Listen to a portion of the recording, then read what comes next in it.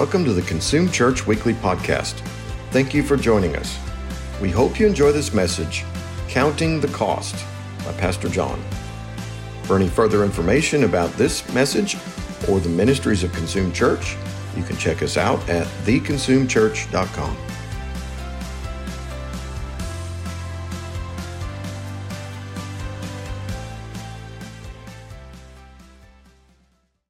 Oh, glory to God. Well, good morning.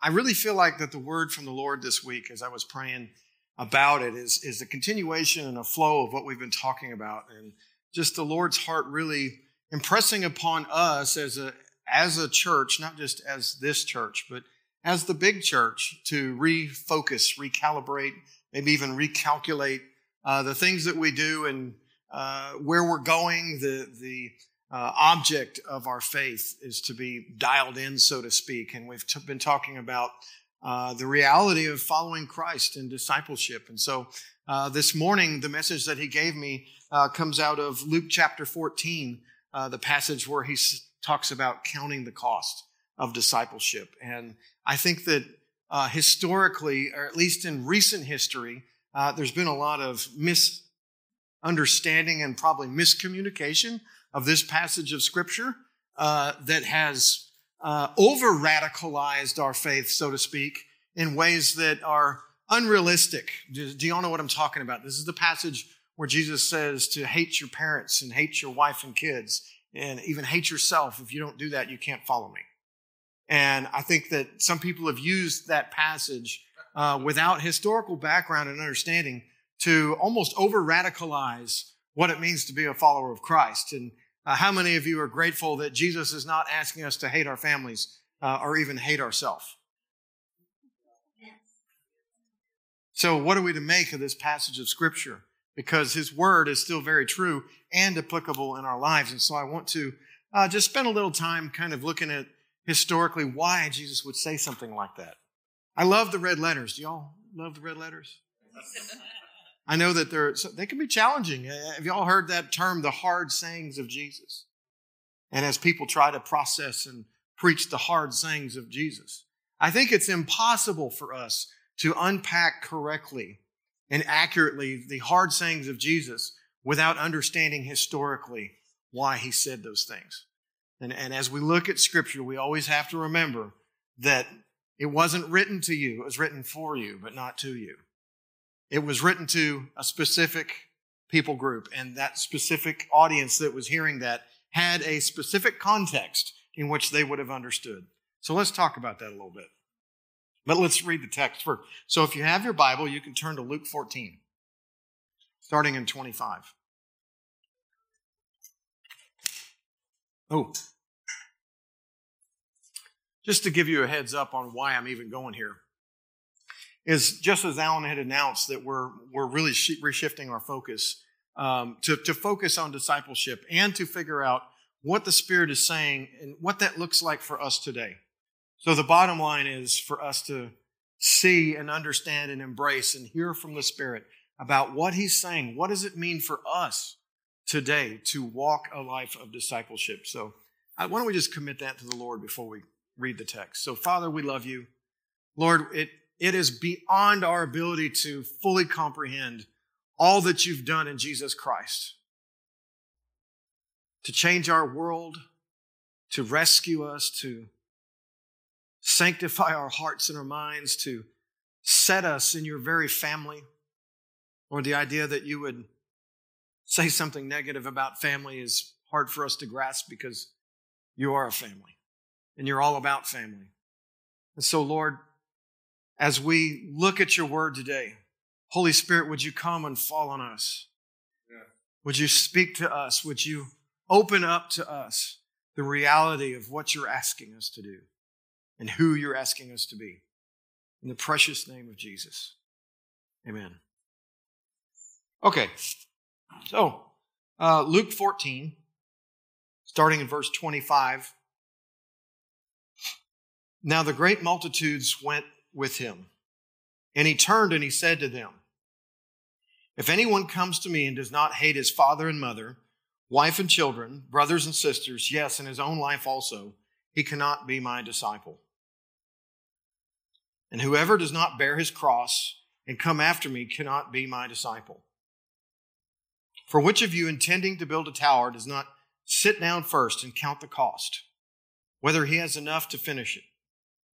Lest after he has laid the foundation and is not able to finish, all who see it begin to mock him, saying, this man began to build and was not able to finish. Or what king going to make war against another king does not sit down first and consider whether he is able with 10,000 to meet him who comes against him with 20,000? Or else, while the other is still a great way off, he sends a delegation and asks conditions of peace.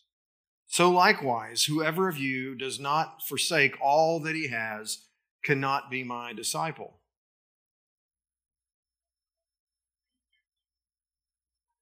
So we have to consider this situation. It says that the multitudes were following him around.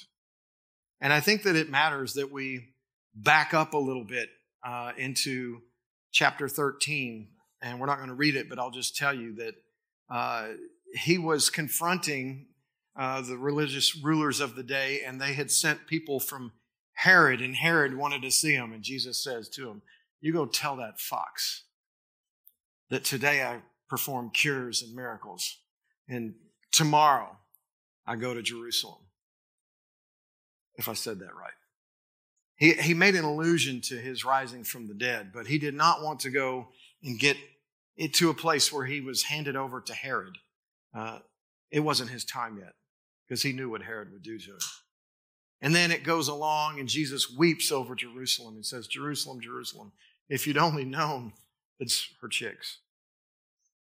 And then he goes on to tell some parables about a wedding feast, right? It says right from there that he goes and he has a meal at a Pharisee's house.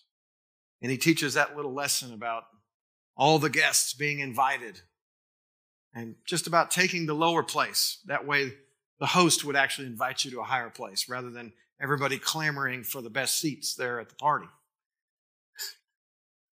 Those are some real life applications that still happen. But then he goes on to tell a parable about a king throwing a feast.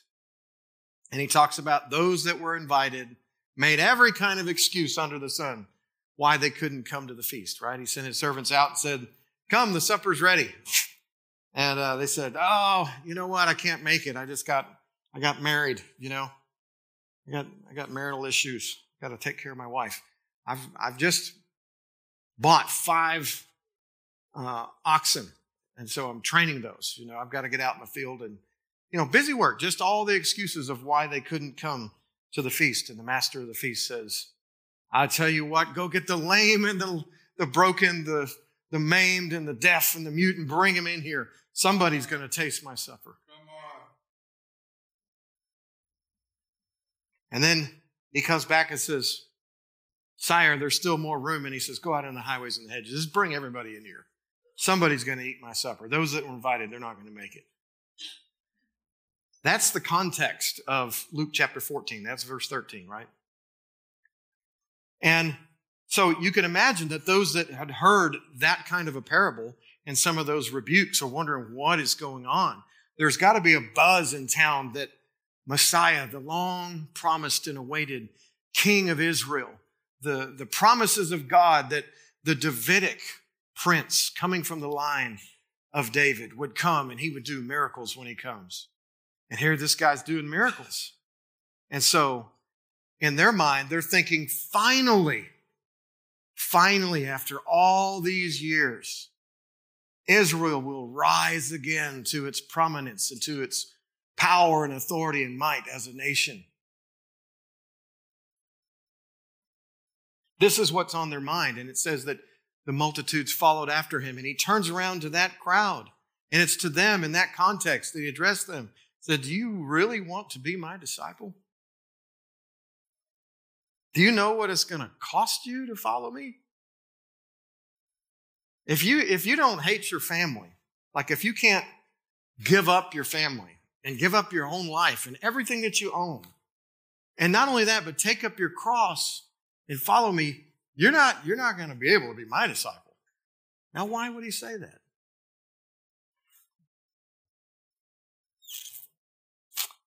taking up their cross was no figure of speech like it is for us. It was literal.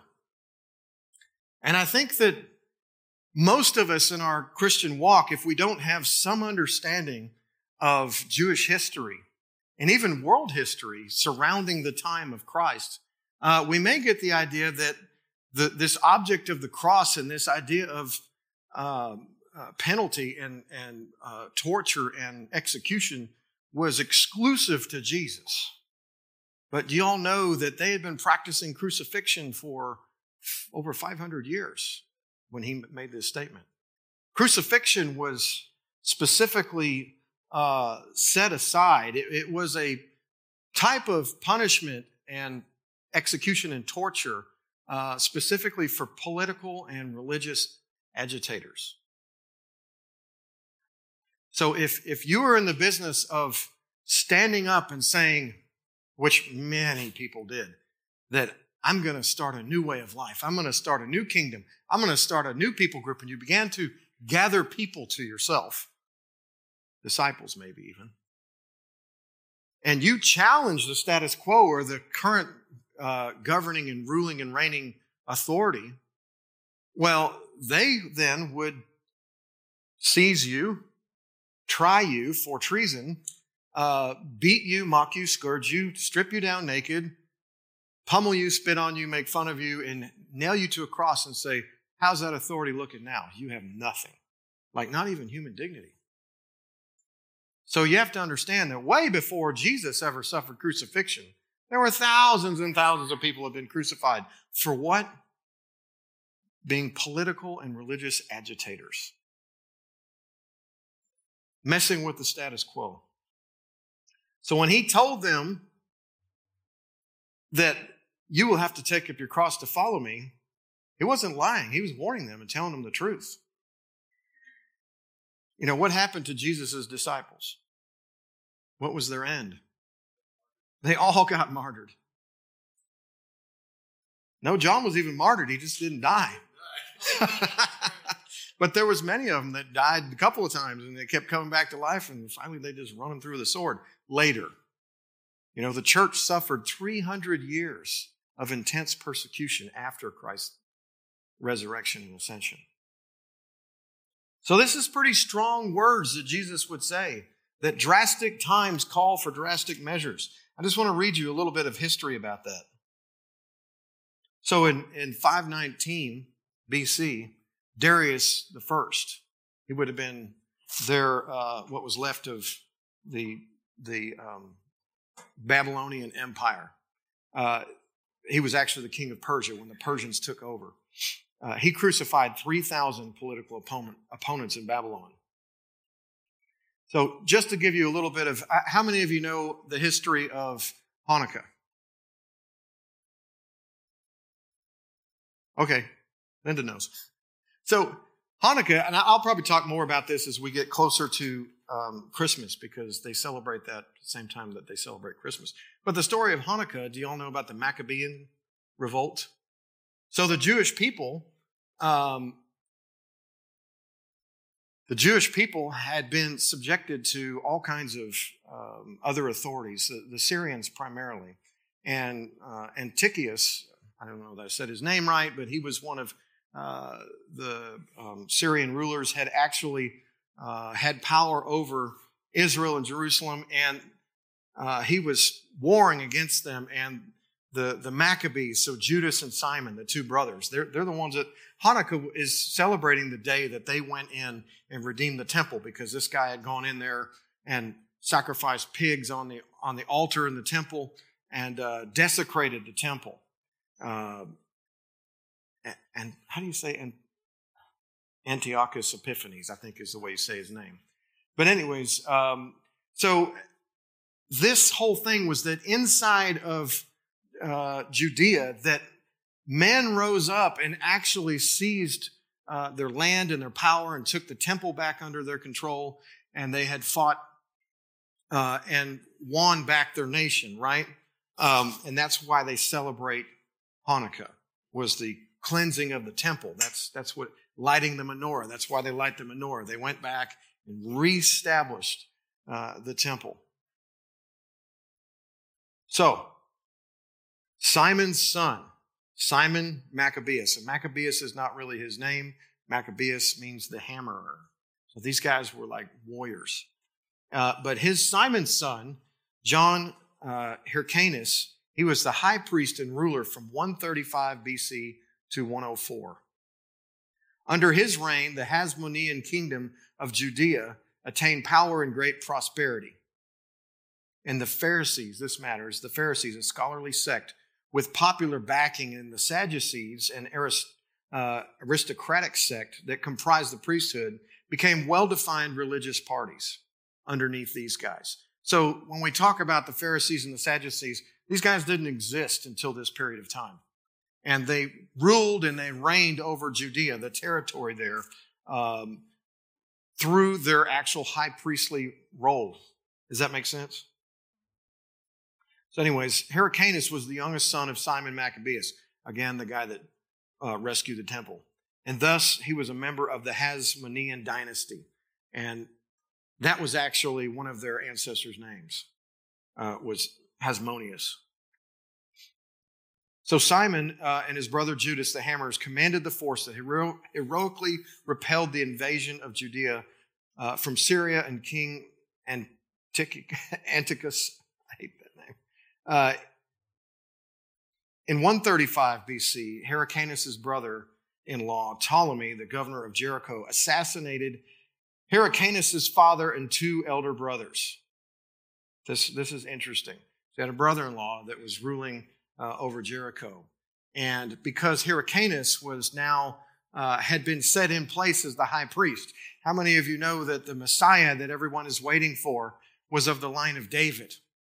The ruler that they were waiting for was of the line of David, not of Hasmonea. And yet these guys are in power over Judea. Y'all getting where I'm going here? Hyrcanus then succeeded to the high priesthood and became supreme authority in Judea because his brother-in-law murdered his dad and his brothers. The remainder of Hyrcanus' reign was marked by his efforts to punish his enemies, ward off the Syrians, and enlarge Judea's boundaries. Although he struggled in vain to destroy Ptolemy, he successfully thwarted Syrian incursions by allegiance with Rome. So he partnered with Rome when Rome didn't seem to be too much by getting soldiers and help to overthrow the Syrians. And he conquered the unfriendly neighboring territories of Samaria and Idumea, which is Edom. He forced Idumea to convert to Judaism. That was the first example of conversion imposed by the Jews in their history. Hyrcanus was succeeded by his eldest son, Aristobulus I. Hyrcanus' reign was last under which Judea was the last under which Judea was a powerful and united state. So y'all are seeing this timeline there, right? Aristobulus I seized, back here.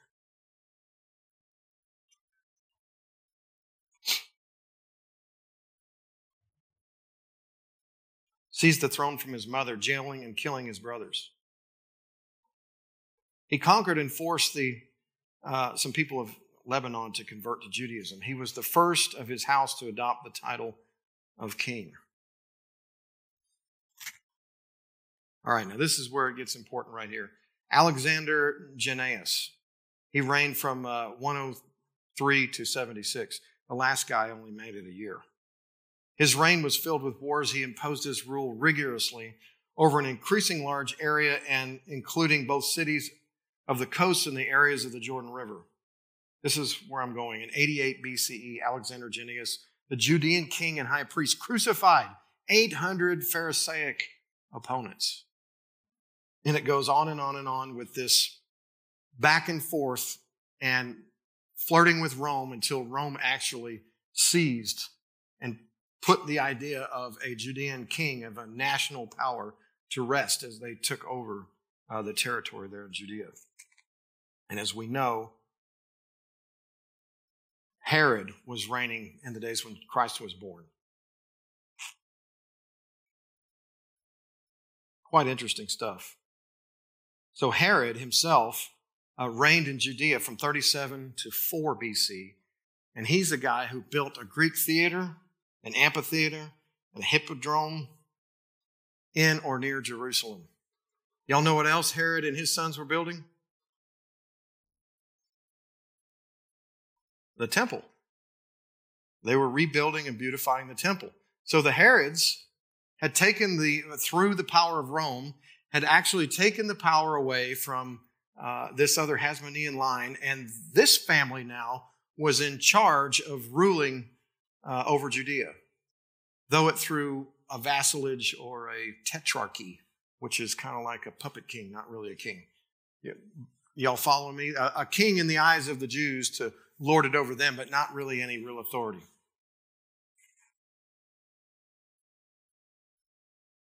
All right, and then in 4 BC, so think about 4 BC, right before Jesus is born. Archelaus' there was a messianic revolt that erupted in Judea in 4 BC. And because of Archelaus' incompetence, the revolt was brutally crushed by the legate of Syria, Publius, and the name doesn't matter, who occupied Jerusalem. So a Roman soldier guy who occupied Jerusalem and crucified 2,000 Jewish rebels. So I said all that to say, to put in historical context, that the area and the people of Judea and the people of Jerusalem were very accustomed to watching kings and religious leaders rise up and take the throne and take authority, and those that got in the way, they just would crucify them. Is that a shock to anybody to go, oh, wow? I think it matters that we have the context of why Jesus would say, look, I'm not the leader that you're looking for. I'm not who you think you want. Because, yes, I'm the Messiah that's doing the miracles. And yes, I'm of the lineage and house of David. I am the son of David. I am the son of man. I am the miracle worker. I have been sent by God to establish the kingdom of God. And yet, I'm not what you want. Because if you want to follow me, you got to give up everything. It's going to take your family. It's going to take everything you own. And it's even going to take your dignity, because you will be crucified. Does that help you with understanding what he meant when he was talking about those extreme words, those hard to read red letters in Luke? Everybody's like, wow, Pastor, that's depressing. I mean, I think it matters that we zoom in on this idea of following Christ so that we don't get the wrong idea. And I think that today, even today, it's our challenge to make sure that when we follow Christ, that we know what we're signing up for. I think God wants us to know what we're signing up for. Now, today, there's not a power struggle, and we're not in ancient Judea, and we're not there to try to overthrow the government and, risk brutal and even nasty execution. That's not on our plate. But I think that the truth still matters, that it costs something to be a disciple. And that we need to actually answer some questions of what does it look like for us? It doesn't look like that. Is everybody relieved that it doesn't look like that? I mean, I'm relieved. I mean, if we lived in the Middle East or China or somewhere, it might be. There are people groups today that are still, Sudan, places like that, where you could be beheaded for your faith, but we don't have that going on here. So Christ's radical warning was an invitation to a sacrificial mission with little chance of personal survival. Drastic times call for drastic measures. And I think that in our lives and throughout all of history, there's always been this theme of drastic times call for drastic measures.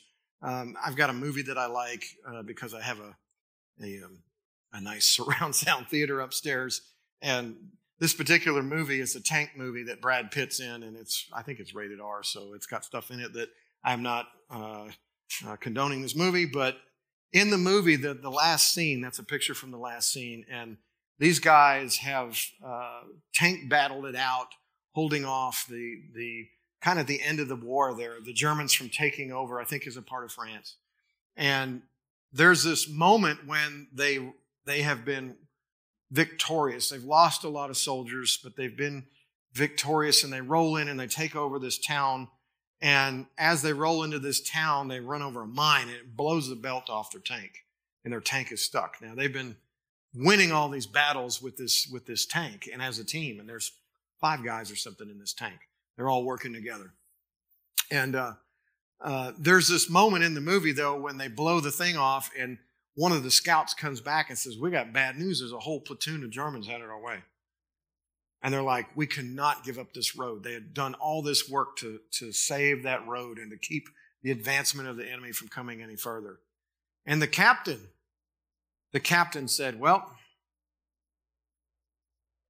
we may not make it out of this. If y'all want to tuck tail and run, go for it. I'll stay here and do what I can." Y'all seen this theme in movies before? I mean, I think the Avengers, all the superhero movies do this. Guardians of the Galaxy, where your back's up against a wall and you're tasked with saving the world, and you have to look at your crew and say, "I couldn't ask you to give up your life. Because if you want to stay here with me and save the world, you're going to have to give up your life. We're probably not going to make it out of this." And they all have that gut check moment where they look each other in the eye and they, "Oh, let's do it. I'm not going anywhere." How many movies have you seen that theme in? You know where they got that? Luke 14. It's the most inspiring thing ever, that the leader, the hero, would actually give them the opportunity to come along. So not only was it a warning from Christ, but it was an invitation into what seemed like an impossible mission for them personally. Not impossible. Sacrificial mission with little chance of personal survival. N.T. Wright says this: "Any of us at any time might be summoned to give up everything to respond to an emergency situation. If we're not ready for that, we're like the tower builders and warmongers who haven't taken the time to evaluate what they're about." So that's really what's going on in Luke chapter 14. He's like, "Look, you guys come from a long line of people that go to war and build great buildings. And I'm just warning you right now, that's not how this is going to turn out. We're not building buildings, and we're not taking over empires. The kingdom of God is not like that." So most of the people that were following had their own kind of expectations of glory, of what they expected Christ to be and what they expected him to do. And then when they saw who he really was, when Jesus would give them a hard word about what was really up, a lot of them turned around and went away sad. They're the same ones, by the way, that were there chanting, "Crucify him, crucify him." Because their expectation of what he was going to be was this military commander, this Davidic character like King David. In the days of old, they would hear the voice of God and with 10,000 actually take on armies of 20, 30, 100,000, where the power of God would come in and just mow everybody down. And the Lord said, that's not what we're doing. And I think that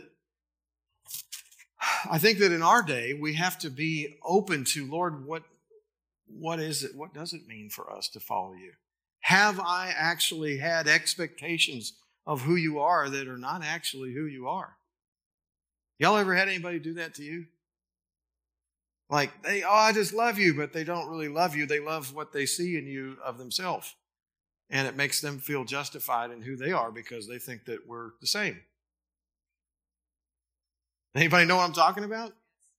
And then you get down to a little deeper fellowship and you realize we don't know each other at all because you just expected that that's who I was. That's not who I am. I think that there's some of that going on with our relationship with Jesus. I think that it matters that we would act, that Jesus' warning still holds true, that you would sit down and actually map out what it's going to take to follow the Lord. This is where it gets, a little confrontational, but it's true. That I think when we get into God's presence and we hear a gospel presentation and we feel the Holy Spirit wooing us and the love of God and all that, it's great and we want to be a part of that, But I think that there's a disservice the church has done and not actually filling out the rest of the lines and saying, look, that there is a need to actually evaluate where I am and what it's going to take for me to get to where he's calling me to go. Okay? I mean, it's like marriage. How many people, married people, and you don't have to raise your hand, but how many married people you met in the love of your life? They made your heart sing and beat wildly out of control, and you didn't care at any cost. I got to have them. I just got to have this person. This is who I'm going to spend the rest of my life with. That's great until like the honeymoon, and you're like, man, your breath smells, or you breathe too hard when you sleep, or what's up with the toothpaste being squirted out on the sink? There is a need, a real need, that if we're going to succeed in the future, to actually at some point, whether you do it at the beginning or you do it after you get started or you do it in the middle, I think that there's this need for us to reevaluate what it's going to take to succeed.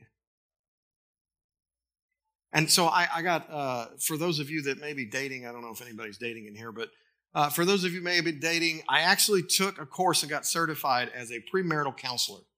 And I haven't got to do a whole lot of that, but the premarital counseling, because a lot of people don't want premarital counseling. I marry people all the time and like, hey, you want to do counseling? And they'll give me 1 day, maybe 2 days of their time. And I just try to get in there as much as I can. But basically, it's this idea of let's look at who you are and who they are.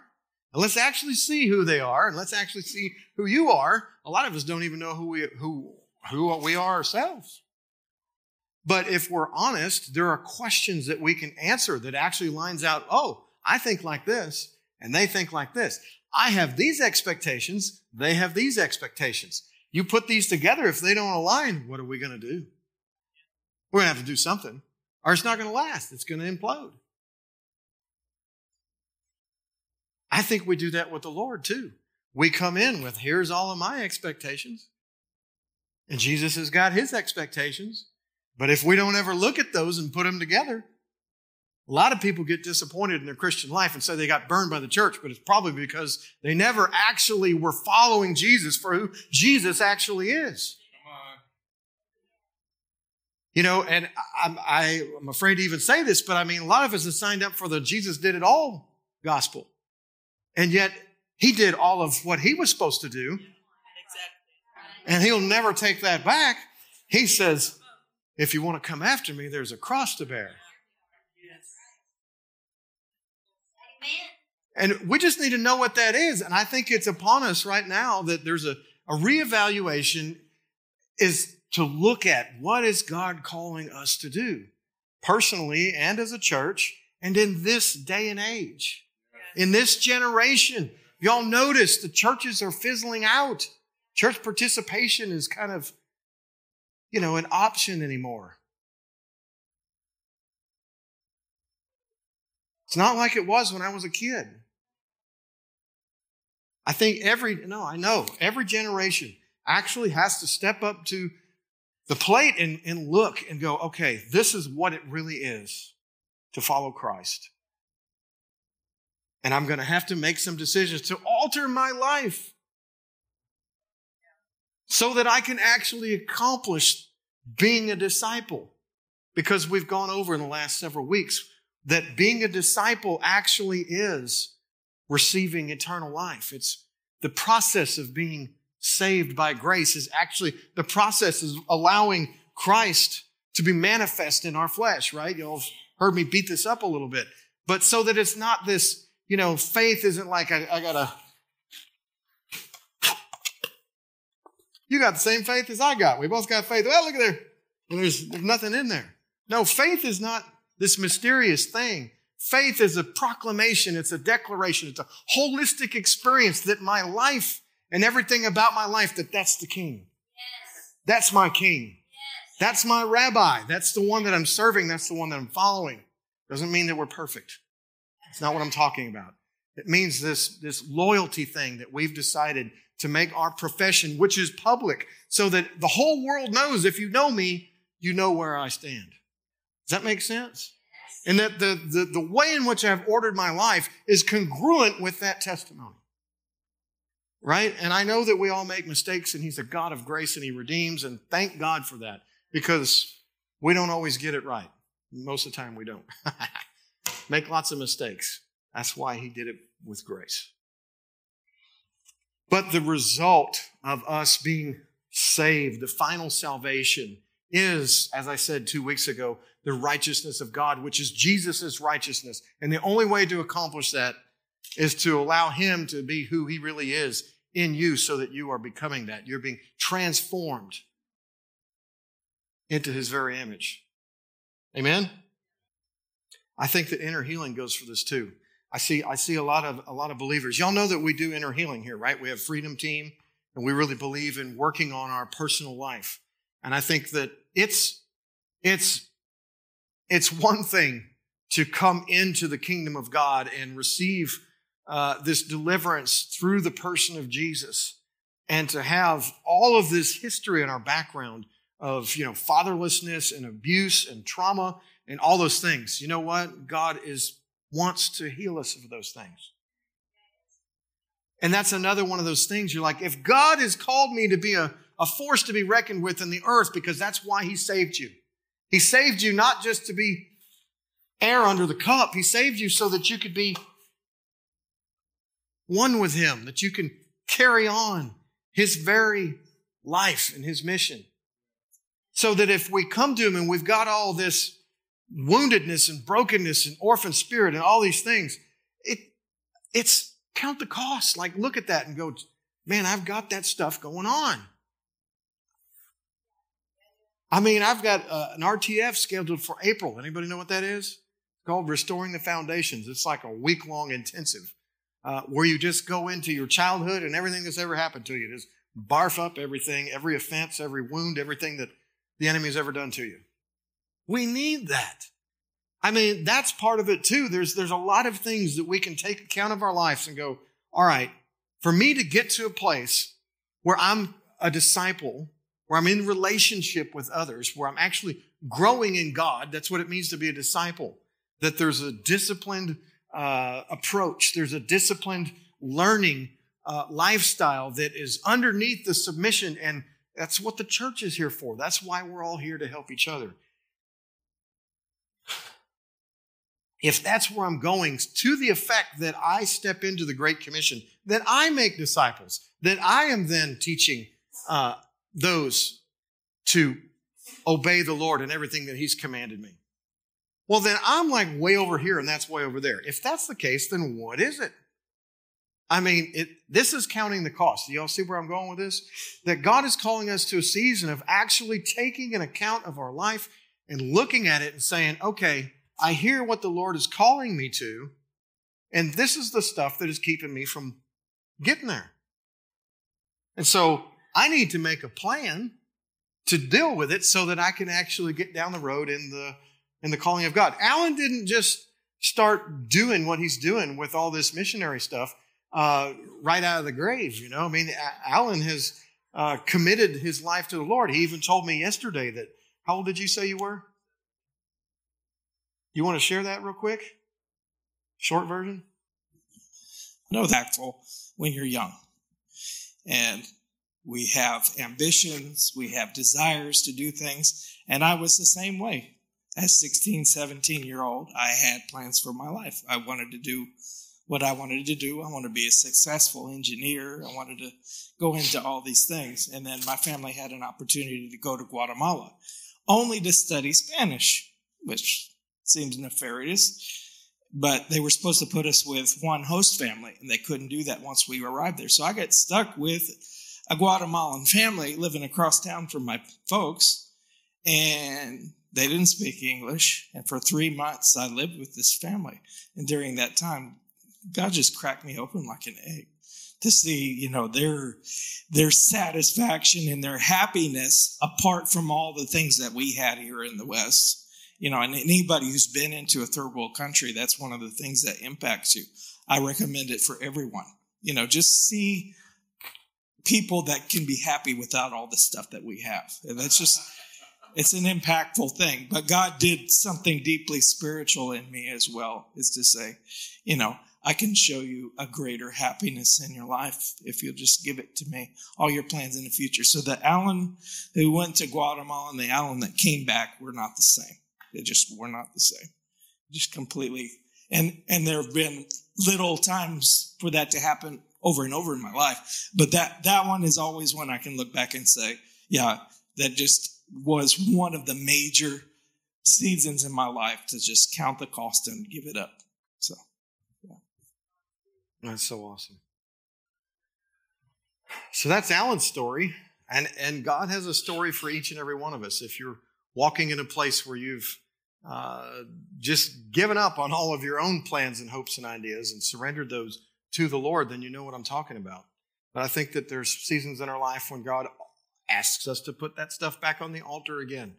And it's a beautiful, sacred, and holy thing. Ephesians 5:15-17 says this. See then that you walk circumspectly, not as fools, but as wise, redeeming the time because the days are evil. Therefore, do not be unwise, but understand what the will of the Lord is. And Michael Berdor really just shook me up a little bit. It's been about 2 months ago now, when we were at our pastor's retreat, and he said this: we need long-term vision to change the world. Political activists in the 60s mentored people like Michael. Michael told his story about how before he received Christ, he was a hippie and a political activist in the 60s. And he actually had a mentor, someone that was training him. They were out rioting on the streets in San Francisco. And this guy said to Michael, he said, we're never going to change the world through protests. But if you get your law degree or a PhD in history, become a professor, and we can change the minds of a whole generation. Guess what? They did it. So someone is changing the world. It's just not us. Because we don't have a long-term vision of how to. He was saying we're content to get touched and then have a nice life, live the American dream. So, but we as a church, I'm talking the whole church, we didn't institute a long-range transformational plan to bring about fullness of the kingdom of God on earth. And that's something that we are backing up. That's what we're talking about. In doing that, we actually created a vacuum that was filled by others with radical ideas. How many of you know the college campuses today are riddled with these people? And guess what? They've been at it for 60 years, planning strategically to change the thought life and the direction of a whole generation. You realize that that's what we're up against today. And every radical and crazy thing that you're seeing out in the public right now, especially in the schools, and that is taking a hold of our kids, is because of that right there. They planned ahead. This is what I'm talking about. They sat down and considered where they wanted to go. They counted the cost and gave the sacrifice to make that happen. It's all about priorities. Michael says this: we all have 168 hours a week. How are we managing our time for God's glory? Are we so seduced into the American dream that we can't extricate ourselves? We're like stuck. We obligate ourselves to thousands of things that have no eternal meaning or value. The average American watches 27 hours of TV a week but can't make it to a small group. 27 hours a week. Y'all listen to some of these statistics. Put up the statistics. There we go. 57% of Americans admit to cell phone addiction. They spend 31 and a half hours a week on their mobile devices.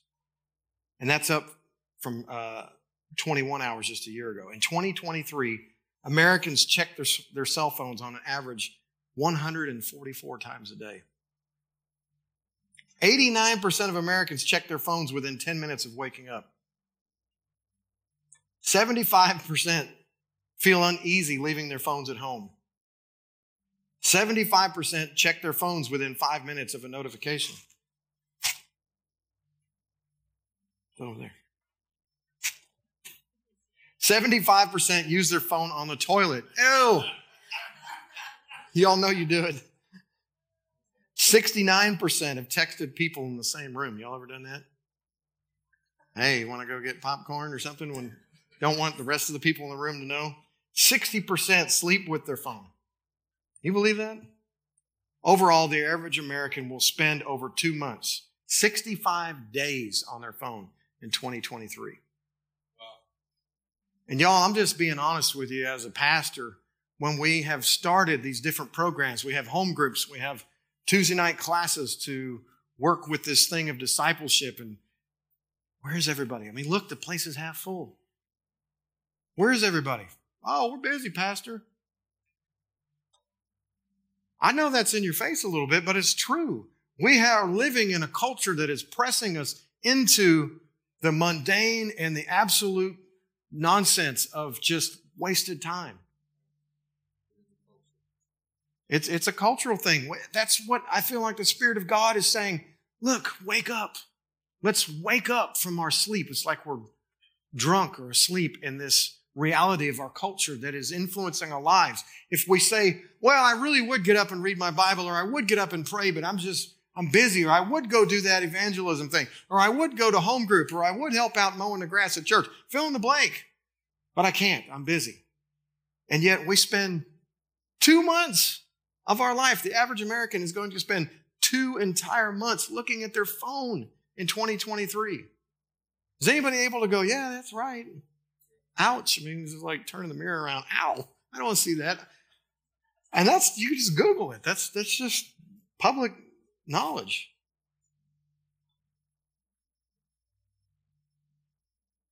So, I'm wrapping up right now. We're going to take communion, but I really feel like the Lord is asking us, what does it look like? What does it mean to bear our cross? What does it mean for us today to make a public difference and make a public example to be a believer in Christ? What does it look like as we move forward in the kingdom of God? I've asked my kids lately. We've started a new little home group that's just my kids. Holy Spirit's been there. It's been awesome. But the Lord rattled me and said, I have got to, and we have got to, those of us that are older, we have got to turn around and look at the next generation and begin manifesting the life of God and pushing this discipline and this commitment to Jesus and this life, these values, these convictions into them so that they, in a way that they receive them, not in a dogmatic way. Y'all got to hear me on this. I'm not being dogmatic. If there's a dogmatic tone about this at all, please don't hear that. But there is a challenge. There is a challenge from the throne of God that we would actually take our life seriously. Like that we would say, God, you've called us. The commission, the thing that you've set us to do is to go and make disciples of all nations, teaching them everything that I've commanded you, teaching them to obey everything that I've commanded you. There's no getting away from that. I know I keep bringing it up, but that's what we've got to do. And so what does that look like for us today? To make adjustments to our lifestyle. Maybe it means putting your phone in a steel box for checking it twice a day instead of 60 or 70 times. I don't know. Maybe it's actually filling your life with something like I'm going to commit to being in a relationship with someone that is older and more savvy than me, that I see their life in Christ and say, I want to be like that. So I'm going to pursue that person. I've got 4 or 5 people like that in my life. I intentionally seek them out. I call them and I go after them so that I can have that life that they carry passed down from them to me. And then in return, I'm going to go and I'm going to have my eye open for those that are younger than me that need to be discipled. And we're going to keep talking about this because the life of our church, the way that we do things, not on Sunday, but on other days of the week, we're going to shift and we're going to be intentional about this. And we're going to try to not be weird about it. You know, it's been a lot of weird and a lot of abusive ways people have done this over the years. And so we're not doing that, but we can't, because people have done it wrong, shrink back and say, well, we're all just going to do whatever. And that's, I think, what is lacking in the Big C church. Y'all hear my heart on that? I mean, I just feel the Spirit of the Lord saying, look, are you willing to, I give up everything for you. Are you willing to give up Netflix or Facebook, Instagram, TikTok, favorite TV show, something? Give me some nights. Thank you for listening to the Consume Church Weekly Podcast. This entire service and others can be viewed on our Facebook and YouTube channels. If you would like to partner with us in raising the next generation of Kingdom Bringers, you can do so at theconsumechurch.com/give.